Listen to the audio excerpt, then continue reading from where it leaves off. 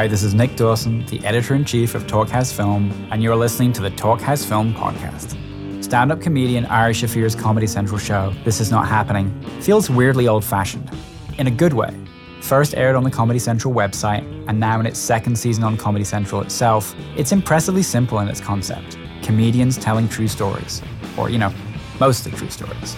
At a time when there are rules about how long, or rather how short, something needs to be in order to go viral, these are stories that luxuriate in the time taken to tell them, sometimes running as long as 20 minutes.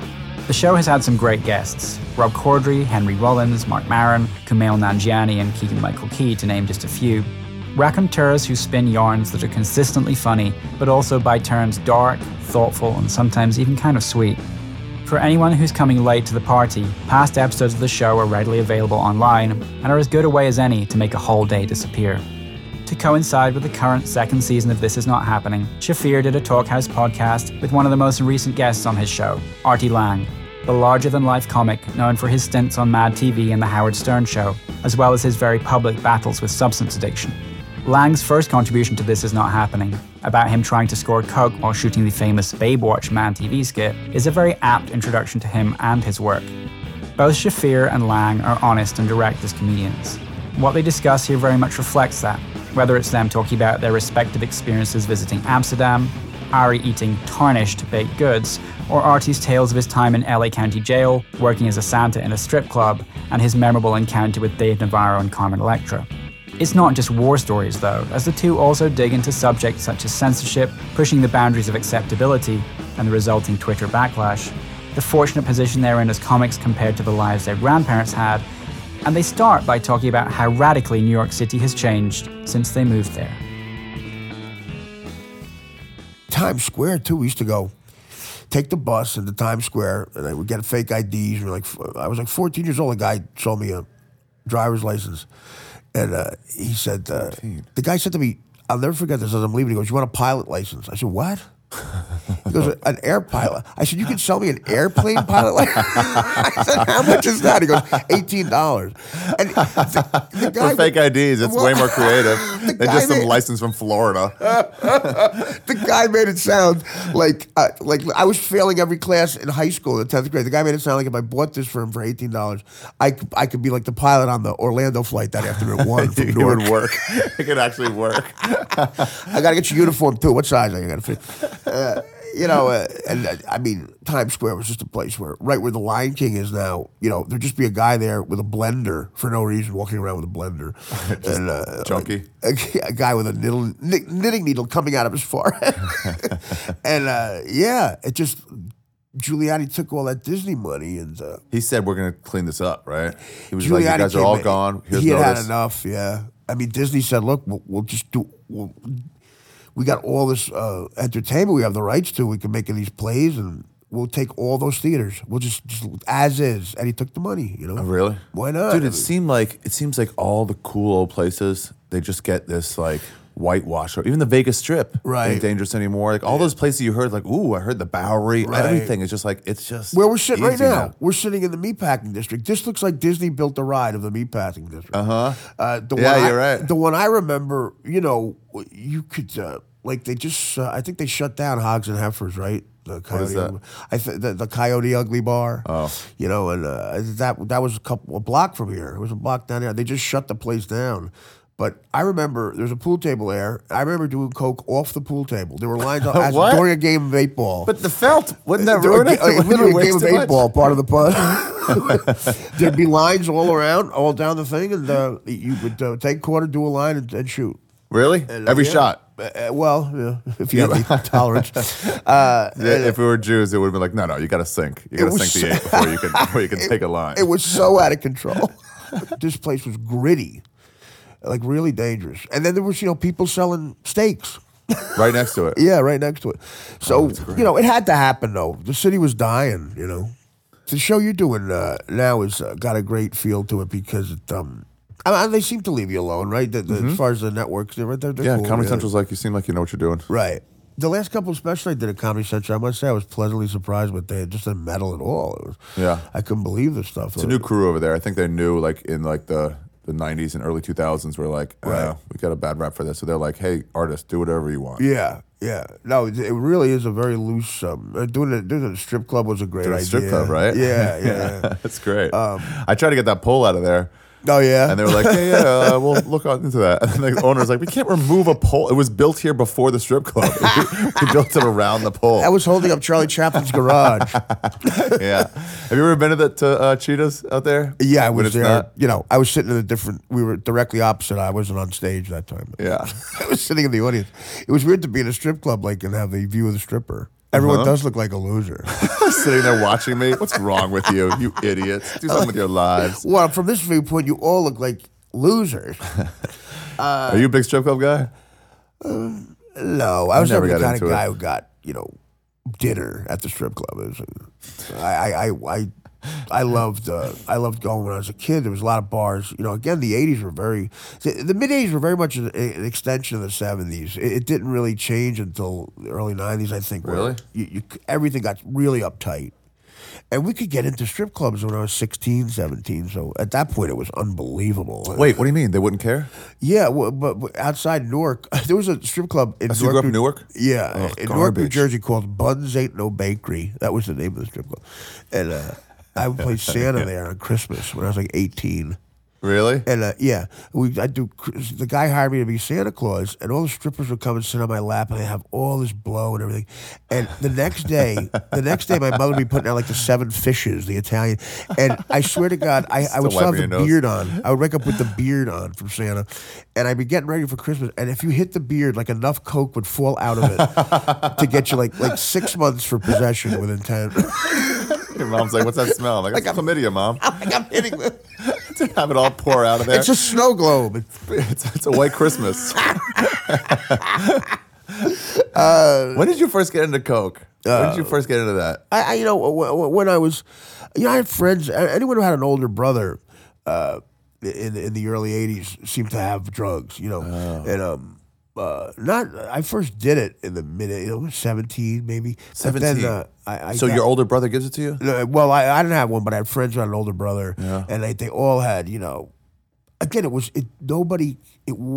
nothing had changed yet.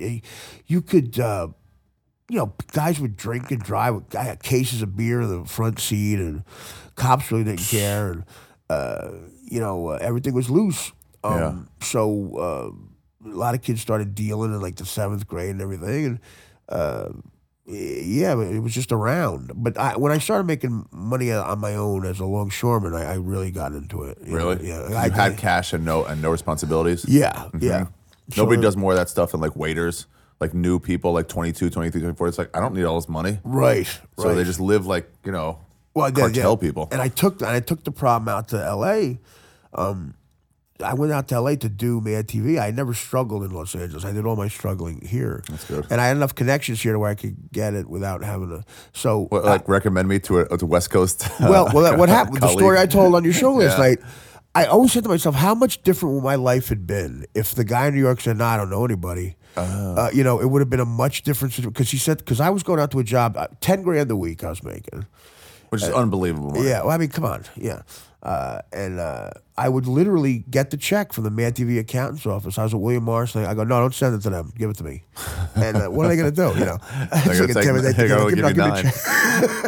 And I would cash it, and I would send my mother $5,000. I Western Union my mom 5 G's for whatever she needed, and I put $5,000 in my pocket, and I rolled around LA like I was Jack Nicholson. $5,000 in cash in your pocket. I just put it in my pocket for the weekend and just live large. Yeah, and I'd, hell yes. You just go to a cold reading class, all the broads you could pick up with 5 G's in your pocket. So then it amplified to where, now I have this fun life that I always dreamed of at 27 years old, and $10,000 a week. I'm on TV every week, and I'm like, women and. How much are you spending on the powder? I don't know. Probably by the end. When I got arrested, I was probably spending $3,000 a week. A week? Free a week? Because I was having it delivered. I was doing very, very scary stuff. Wow. Why is that scary? Well, because I was having it delivered to the studio, like a PA who just got a UCLA. The studio? I thought you meant to your home. Well, I was always at the studio. You weren't worried about losing your job? Yeah, but, Yeah. I was more worried about not doing coke. God. But that's true addiction. It's physical. It's when it becomes, I need this to live. And that's the whole point of that story. I didn't realize the humor in that story I told until I was in rehab telling it. And everybody's like, wow, I was killing it in group therapy. It was just a jaded life. And, I went to a bachelor party in Amsterdam when I was on the Stern Show. One of the kids who worked in the back got married. He did a bachelor party in Amsterdam, and I went. And they didn't have any money, and I was like, I'm not staying at the Marriott. So I got this hotel, and it was like 5-star hotel, and I felt so bad. I never saw the kids the rest of. We left the airport, and I said, I'll meet you for dinner. I never saw them. I didn't go to the bachelor party. I was there for 5 days. I went to the red light district, and I got like a hooker. I got like the money I got like an Arizona 9. And she came back, and she could get, Wait, Phoenix, they have hot girls. What do you mean Arizona? She was gorgeous. Oh, okay. You're saying it's good. And yeah. And for a couple of grand, me and this girl stayed in my room, my bedroom, my suite I had at the Dillon Hotel overlooking the canal for 3 days. We didn't leave. Okay. And I said, yeah, snorting, crushing oxys and snorting them. The room looked like, the room looked like Bruce Valanche kicked coke for 2 weeks or something. That's what it smelled like. You don't get a maid when you're doing that, right? No, we're like, everything's fine. More towels. They're not. Like, I saw the sign. You saw the sign. Your hand comes out like Thing on the Addams Family. I want more towels. You don't let her see it. But I left her like $1,000 tip, basically to shut her up. So I said, I got to get out of here. We're in Amsterdam. It's like I might as well be in Sea Caucus. I'm in a hotel room. So we got into one of those canals, a tour. On the canal. And the kid was like one of the Hitler Youth, the kid doing the tour. But this kid, it was so funny. He must have been he talked in that Hitler accent, and he went, "That's the Anne Frank house." And very sad. He goes, "Very sad what happens there. Very sad." I go, "Yeah, it's terrible. Yeah, Anne Frank." And he puts his head down, and he counted, I guess, the normal amount where you mourn. And he picked his head up, got real excited, and went, "And that is a great place for pancakes." Right next to it.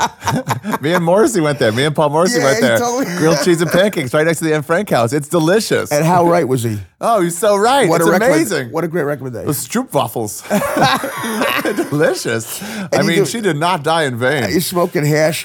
Don't smoke hash before you go to the Anne Frank house. Yeah. You're walking around going, "Oh, she had plenty of room." What is it?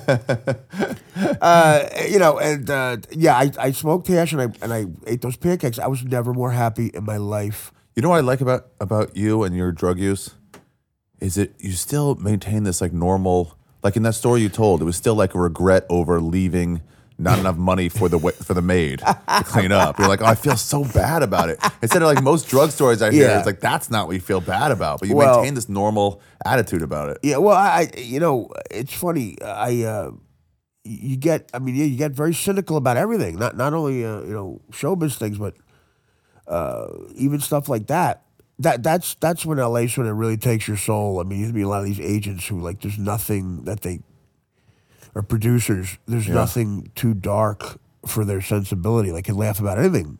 A dead hooker, whatever, Right. That's the point. I guess to see the entertainment in it, right? Well, I think they want to be known as the most cosmopolitan people. Like nothing offends us. You can't offend me. It means I have power over me. Like anything you say doesn't shock me, type of thing. Oh yeah. New York's like that, and LA has it too. I mean, you realize stuff does shock. Well, New York at some point it's because like you've seen everything. So me and Big J were walking, and some guy was in front of us, and he just had an accordion out, and then and then Jay's like, "Did you notice that accordion?" And I was like, "Oh yeah, I guess I did." It was like you just don't notice stuff; it's everywhere. Yeah, like it's not a regular instrument. Was that guy's ears bleeding? Yeah, yeah, I think it might have been a little bit. Well, New York, you do, yeah. But I saw some. You ever see somebody that's trying not to be offended by anything, and it's like it's too much? Yeah. That's when it's like, let your guard down. You're a little. You've never seen a midget on fire. Come on. yeah. Be shocked by something, man. Well, Let it in. It's like they try to act like a lot of comics are like this too. Like, I've seen it all. Yeah. Well, no, you haven't. I was on Big J's podcast. And Lewis was opening up mail from his fans. One of them was cookies, and I was hungry as hell. And I was like, "Yeah, give me that fucking cookie." And I ate one, and he goes, "Oh, Ari, we have like a running thing about people like jizzing on baked goods." And I was like, "What?" And then I realized it was just in a Ziploc bag, and it hit us like I definitely ate semen. Yeah, like there's no doubt about it. The guy later tweeted in, he's like, "Yeah, for sure, I came on that. I don't know why you'd eat it." Like what guy sent them food? Like it wasn't, like he's letting food out of whatever his house is. But then when we were doing it, so it was like, ugh, I can't believe I just did that. And then some girl comic was like, I'll do it. I'll eat it. We're like, it's not a dare, lady. Shut up. You feel bad about it. Don't like get into it. You don't have to be one of the boys all the time. Yeah, that's another thing that's going on. And chicks were, acting like guys so much. Like talk about like, no, you're grossing me out. But it's an act. It's like when I hung out with my black friends in college and I try to like talk more black than normal. And I'm like, just be yourself, idiot. Yeah. That's not who you are, you know what I mean? Just be you. I studied some Ebonics for this party. You ever see that Tarantino thing where he starts talking extra black on an interview? Yeah. I love it. That's really funny. Yeah. Like black people have there's a rapper Chub Rock that I got to be friends with. He was living in the Chelsea Hotel in the mid-'90s. And my friend Orlando Jones, black kid, he was my roommate for the last year and a half at Mad TV. He was friends with him. So I had a great night with them, and we picked Chub Rock up at Chelsea Hotel. It just reminds me how white people and black people talk differently. And, black people just sound cooler with certain questions. Like I said, Orlando was a vegan, and we were going to a restaurant that he picked out. I didn't want to eat. I said to him, can you have red meat there, like steak, because I want to eat? He goes, yeah. That's how I asked him. Chub Rock got in the car, and he asked it this way. He went, they got any food for carnivores up in this mouth? I was like, well, same question. He wanted the same information, just way cooler. Way cooler. They got any food for carnivores up in this mouth? You're like, I want to say it like that from now on. The way he said carnivore. Carnivore. You got to say it like that, too. You got to say carnivores. I'm a carnivore, so if you have any sustenance for me, as a carnivore. Got any carnivores? Carnivore. It's just a cooler way of talking. It's perfect. Yeah. You can't get away with it when you're white. The white kids will try to do that. No matter how good you are. I remember discovering black culture and going, oh, I'm lame. Right. Eminem's great at it. Even he annoys me. Nothing's worse than like an older white guy trying to rap for the first time. Well, yeah. I never thought rap was like a talent until I heard someone who couldn't rap. Wow, Snoop Dogg is very talented at this. That's kind of stand-up comedy is, huh?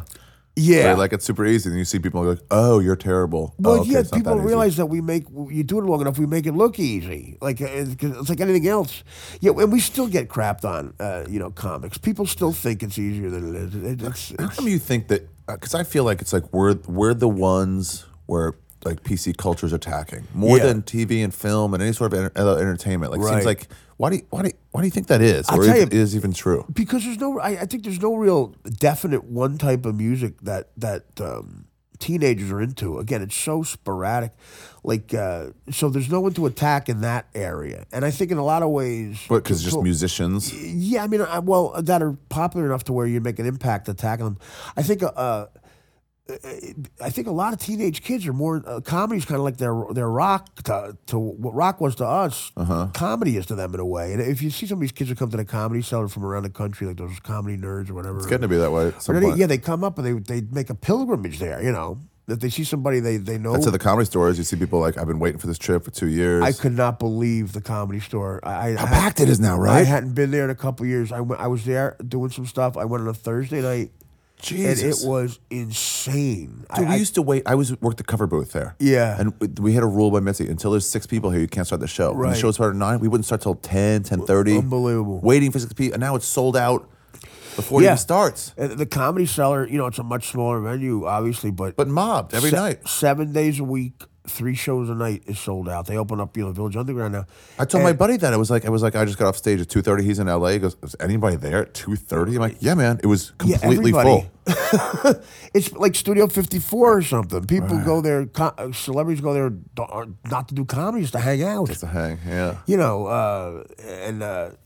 That's great and everything, but it changes it. And I think because comedy is that, and there's no real music like that, they sort of realize they'll get more publicity attacking. I think it's part of it too, is because like we're talking as ourselves, saying things that we've put out as our opinion. So they're like, this is not an actor. You're not doing a part. This is just you. You're saying this. And you're like, yeah, but it's not exactly. And when I got a little bit of a name, even it's like C-list or something, I said, where I seem to have plateaued. I said, I'm not gonna. You know what? Forget it. I'm just not gonna worry about censoring myself at all. I mean, if I do it on TV, I'll try not to curse. I'm not talking about, but I'm just gonna talk about whatever I want to. Yeah. And on the Stern days, no one gave me crap because they wanted me. I was selling so many tickets, and you get jaded. You're like, talk about whatever you want on Stern. Yeah, and doing stand up around the country. They're like, you know. And it's complete freedom. They even said in here, they're like, watch the cursing. I'm like, oh, you're talking to two guys who never watch the cursing. Right. So I mean, we have to think about this now. Right. It's so foreign to me to watch a documentary about what Lenny Bruce went through and all that stuff, and then I have felt none of that. God bless them for going through it. I mean, to think Lenny Bruce got arrested for saying the F word on stage in San Francisco. Oh, the most forward. Town in the country. Yeah, that's I can't believe that. And then certainly what Howard did on the radio, and then like by the time I got there, I'm like, I don't feel any until the Janet Jackson thing. But then we went to Sirius. I mean, there's nothing we can't say. You were on FM when that Janet Jackson thing. When that happened to me, I guess I just started stand up, and so it didn't affect me as an open micer. But like, it seemed like everything on TV and the radio was like this like whitewashed thing now because one boob fell out. Terrible. Well, what does that have to do with us cursing? Bush saw the family values angle, and it's an election year. There was a lot that went into that. That happened in January of 2004, at the Super Bowl, and he's going to get, he's got an election coming up and all that. Those people vote, those family values people. They really do. When they do what Trump is tapping into, those people vote, Whenever they do the box office numbers, they don't include the Christian movies because those win. Those would win all, I think the top 10 movies of the year were all Christian movies. I'm going to make my angle, we should make an angle of the Passion thing. Yeah, we should. Every year they do it. It makes money. Yeah. They retell that story. Here's a movie about how Jesus was awesome. Well, this year it's almost like he's Bruce Willis in The Last Boy Scout. Yeah. You're Jesus. They should make a real action movie with Jesus, like That's real special effects, explosions. Yeah, they really should. That would kill it. It's like Lethal Weapon. But yeah, it's so. Do you feel the attack at all? Well, on Howard, I said, listen, I'd been on there for 3 years by the time that happened. And then when it happened, I saw what he was talking about growing up listening to him because they put a 30-second delay on us, which on radio 30. is insane. Instead of 3 or 5. Right. And, wow. And you really realize, like, everything I'm saying, people aren't here until 30 seconds later. So anything in that time frame, which is a lot, whatever you say. So I really got mad, and I saw his anger because I would... He didn't like being tied down back then? Well, a lot of times my buddies would call me up. They work construction. They listen to the whole show. Yeah. And they would call me up, and it always made me feel good. They go, that thing you said was so funny that no one heard it. Howard was talking. And I always liked that review. And that was happening less and less, and I realized... What was happening less and less? They less? weren't hearing it because it got cut out. And that really every got commercial, they would catch up on the 30 seconds, right? Yeah, that really got me mad. That sucks. Because you're like, no, I wanted to say that. Right. They weren't hearing my jokes. Oh. And that got me so aggravated creatively. And I saw and he was going to quit. I really think he would have quit. And then Stern over that sort of thing? Yeah. He was a real free speech guy. Yeah, he's being persecuted. And then, of course, he got kicked out of that persecution mindset when he got $100 million a year. And then it thinks, everything's fine. Yeah, there's nowhere to go. There's nowhere to go for us. It's tough to keep your standards when you're bathing in money. $100 million. He goes, that's what Tom Cruise does in 5 movies. Right. Exactly. Yeah, I'll just take it. Exactly. Yeah. Oh, I think comics in general, not all of them, I guess the ones that are on the line, I guess, hate that, like, censorship, hate that idea of, like, can't you just not say this? Right. Like, no, I can't not say anything. It's an attack on exactly what we do. You know, and now it's starting to, the first generation of people going to the shows, young people going to see the shows, are offended by stuff. And it makes me so mad. When a 23-year-old adult, a male, 23-year-old male, if I say something that makes him go, ooh, like what can there's nothing. When I was 23, you'd have to hit my mother with a bat to offend me. Yeah. What did I say that made you go, ugh? I told a joke, when the guy got strangled, the cop strangled the guy in Staten Island selling the Lucy's, the cigarettes. Eric Garner? Eric Garner. Yeah. And after that happened, I Can't Breathe was a big thing. Yeah. And I had a joke that I did at the cellar. And, and I said, listen, I'm all for these protesters, but their slogans, they got to change because it's affecting my sex life. I was having sex with a black chick the other day, and out of nowhere she yelled out, "I can't breathe." And I said, listen, can we leave politics out of this? Instead of just fat guy smothering her. Yeah, there's just a fat guy joke. It turns out I said, no, you're on me. You know, I really can't breathe. So I do it at the Cellar one night, and it killed. I mean, because it just had happened. It was people were.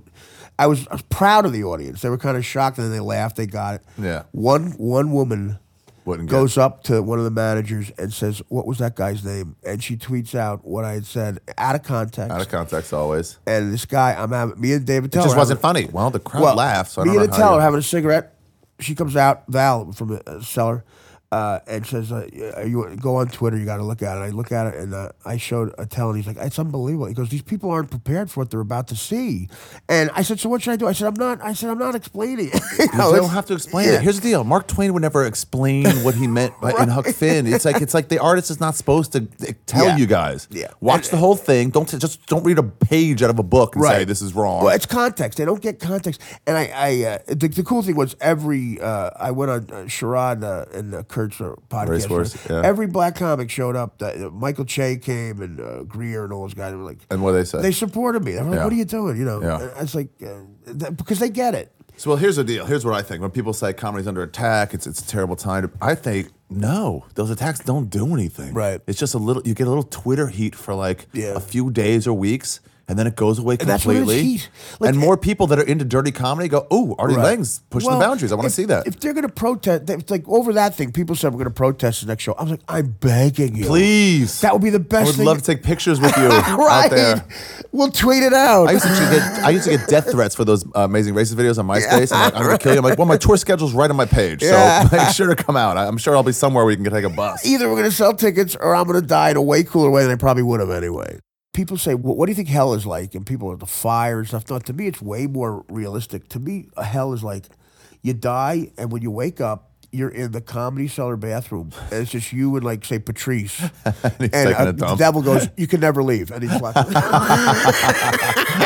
he's just continuously shitting. No, Patrice at least will be fun. Like, it'd be like the unfunny version of it. You and Eric Garner. Yeah, right. And he's out of Lucy's. So he's just mad about it. And then you can never leave. Bye. You're in that bathroom for eternity. I had a rabbi when I was religious say the afterlife, heaven and hell is the same thing. It's just an open Talmud. And if you do the work on this world, then you'll enjoy it. And if you didn't, it'll be hell for you. Right. Hell exists. I was in LA County Jail for a couple months, okay? Months? Yeah. Were you really? I did real time. I was never so happy to be fat and ugly in my life in those showers, I'll tell you that. Was there that stuff going on? Well, no, I didn't see anything like that. It was only jail, but, put it this way. I didn't see anybody who looked like Blair Underwood. Were there any stabbings or anything? There were always fights, but I had my own cell. I was technically a celebrity because I was on Mad TV. Oh, The guards were like, that's why you're a celebrity? Like, I don't know if this qualifies. Like, please let it qualify. That's not a celebrity. You're like, that's a Saturday night show after 11. Come on, it's on television. Yeah. I'll never forget this. It's a true story. The guards had all these sort of offensive ethnic names. All the different ethnic groups would congregate in certain cell areas. They'd all separate? Yeah. And they had names for each ethnic group. Like I think like the Italian, like the mob guys would be like the greasy cell, something like that. And they didn't have any name for the black. And I said, guys, do you have a name for the black cell? I said, I was so excited. He goes, I said, I got the perfect name. And they go, I said, the sickle cell block. I said this to a couple of guards. I really said this. I go, guys, I've never thought of anything that great. The sickle cell block. And I said, you got to use that. You got to, please. Where was that? I got to go to that LA jail County. and see if it's still in use. LA County. And I said, they go, no, we're not going to do that. I go, why? Well, you're offended by it? What do you mean? And so then, true story, I'm leaving. A couple days later, I'm getting my shit together to leave. And I overhear one of the guards say that to the other guard. He said sickle cell block. I said, there's no way that guy made that up. He's not creative enough. It already went around. There's no way Gardo Houlihan made that up. I bet they're still using it. and I get nothing. But that proves we're like a comic. You just like my life was over. I'm in jail, and that got me so excited. I smiled because I thought of that. Yeah. In prison. Yeah, I guess little joys, right? I was in the joint. It's like that, what's that Holocaust movie where the guy tries to make everyone smile and laugh? Oh, Life is Beautiful. Life is Beautiful. Like his kid's in Auschwitz with him. Yeah. And he tries to make his kid, I didn't see it, he tries to make his kid think it's a game or something. Yeah, so he doesn't realize. Yeah. My grandmother, when they were in a camp, a work camp.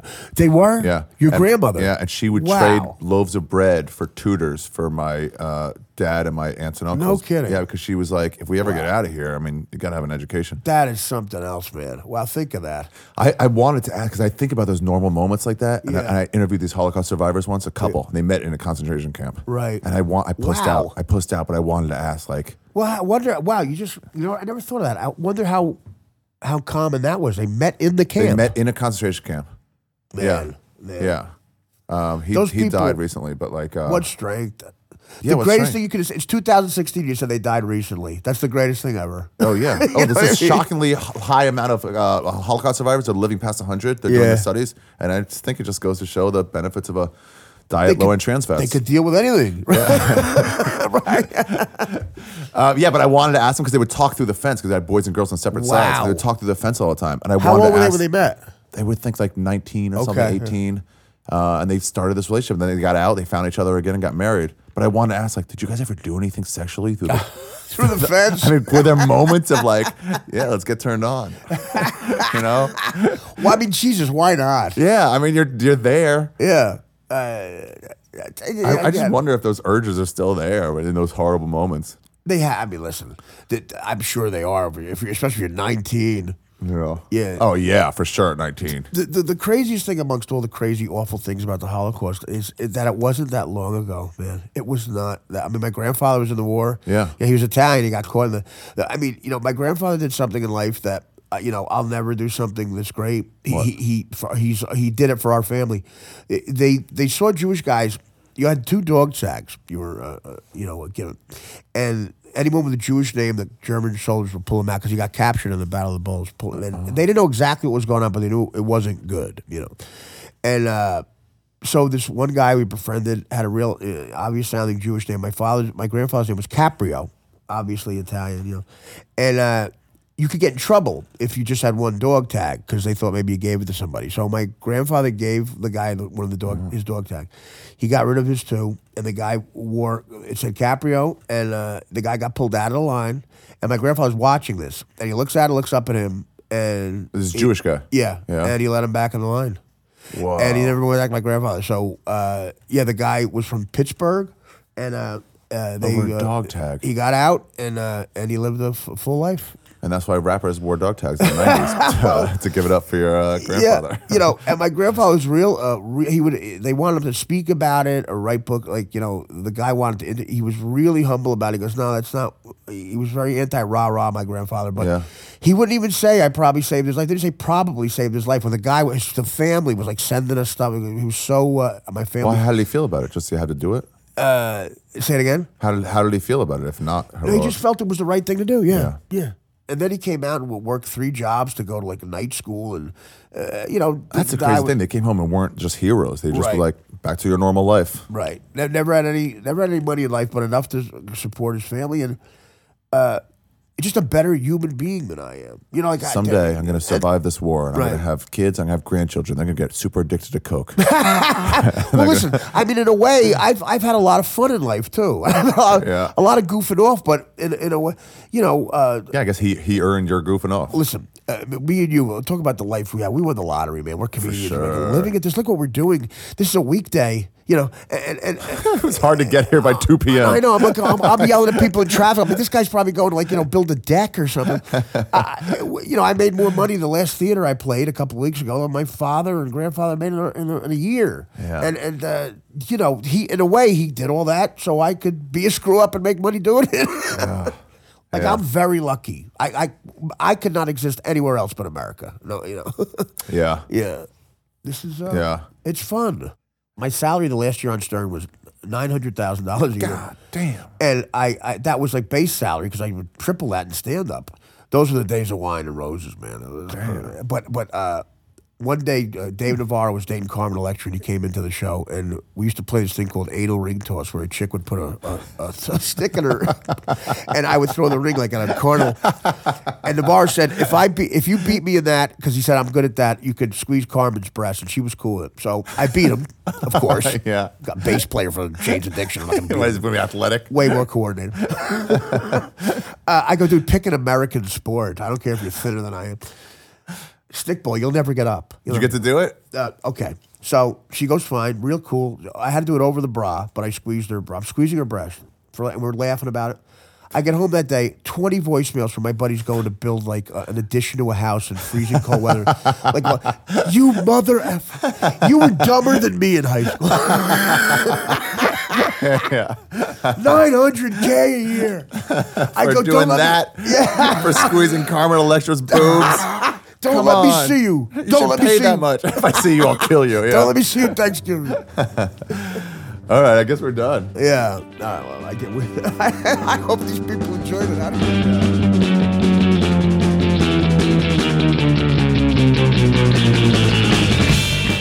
This is Nick Dawson from Talkhouse Film, and you've been listening to Ari Shaffir and Artie Lange on the Talkhouse Film podcast. This episode was engineered by Elia Einhorn and edited by Mark Yoshizumi. For more filmmakers talking film and TV, visit thetalkhouse.com/film. Subscribe to Talkhouse Film and Talkhouse Music podcasts on iTunes, where you can find all our previous episodes. And while you're there, please rate and review if you can.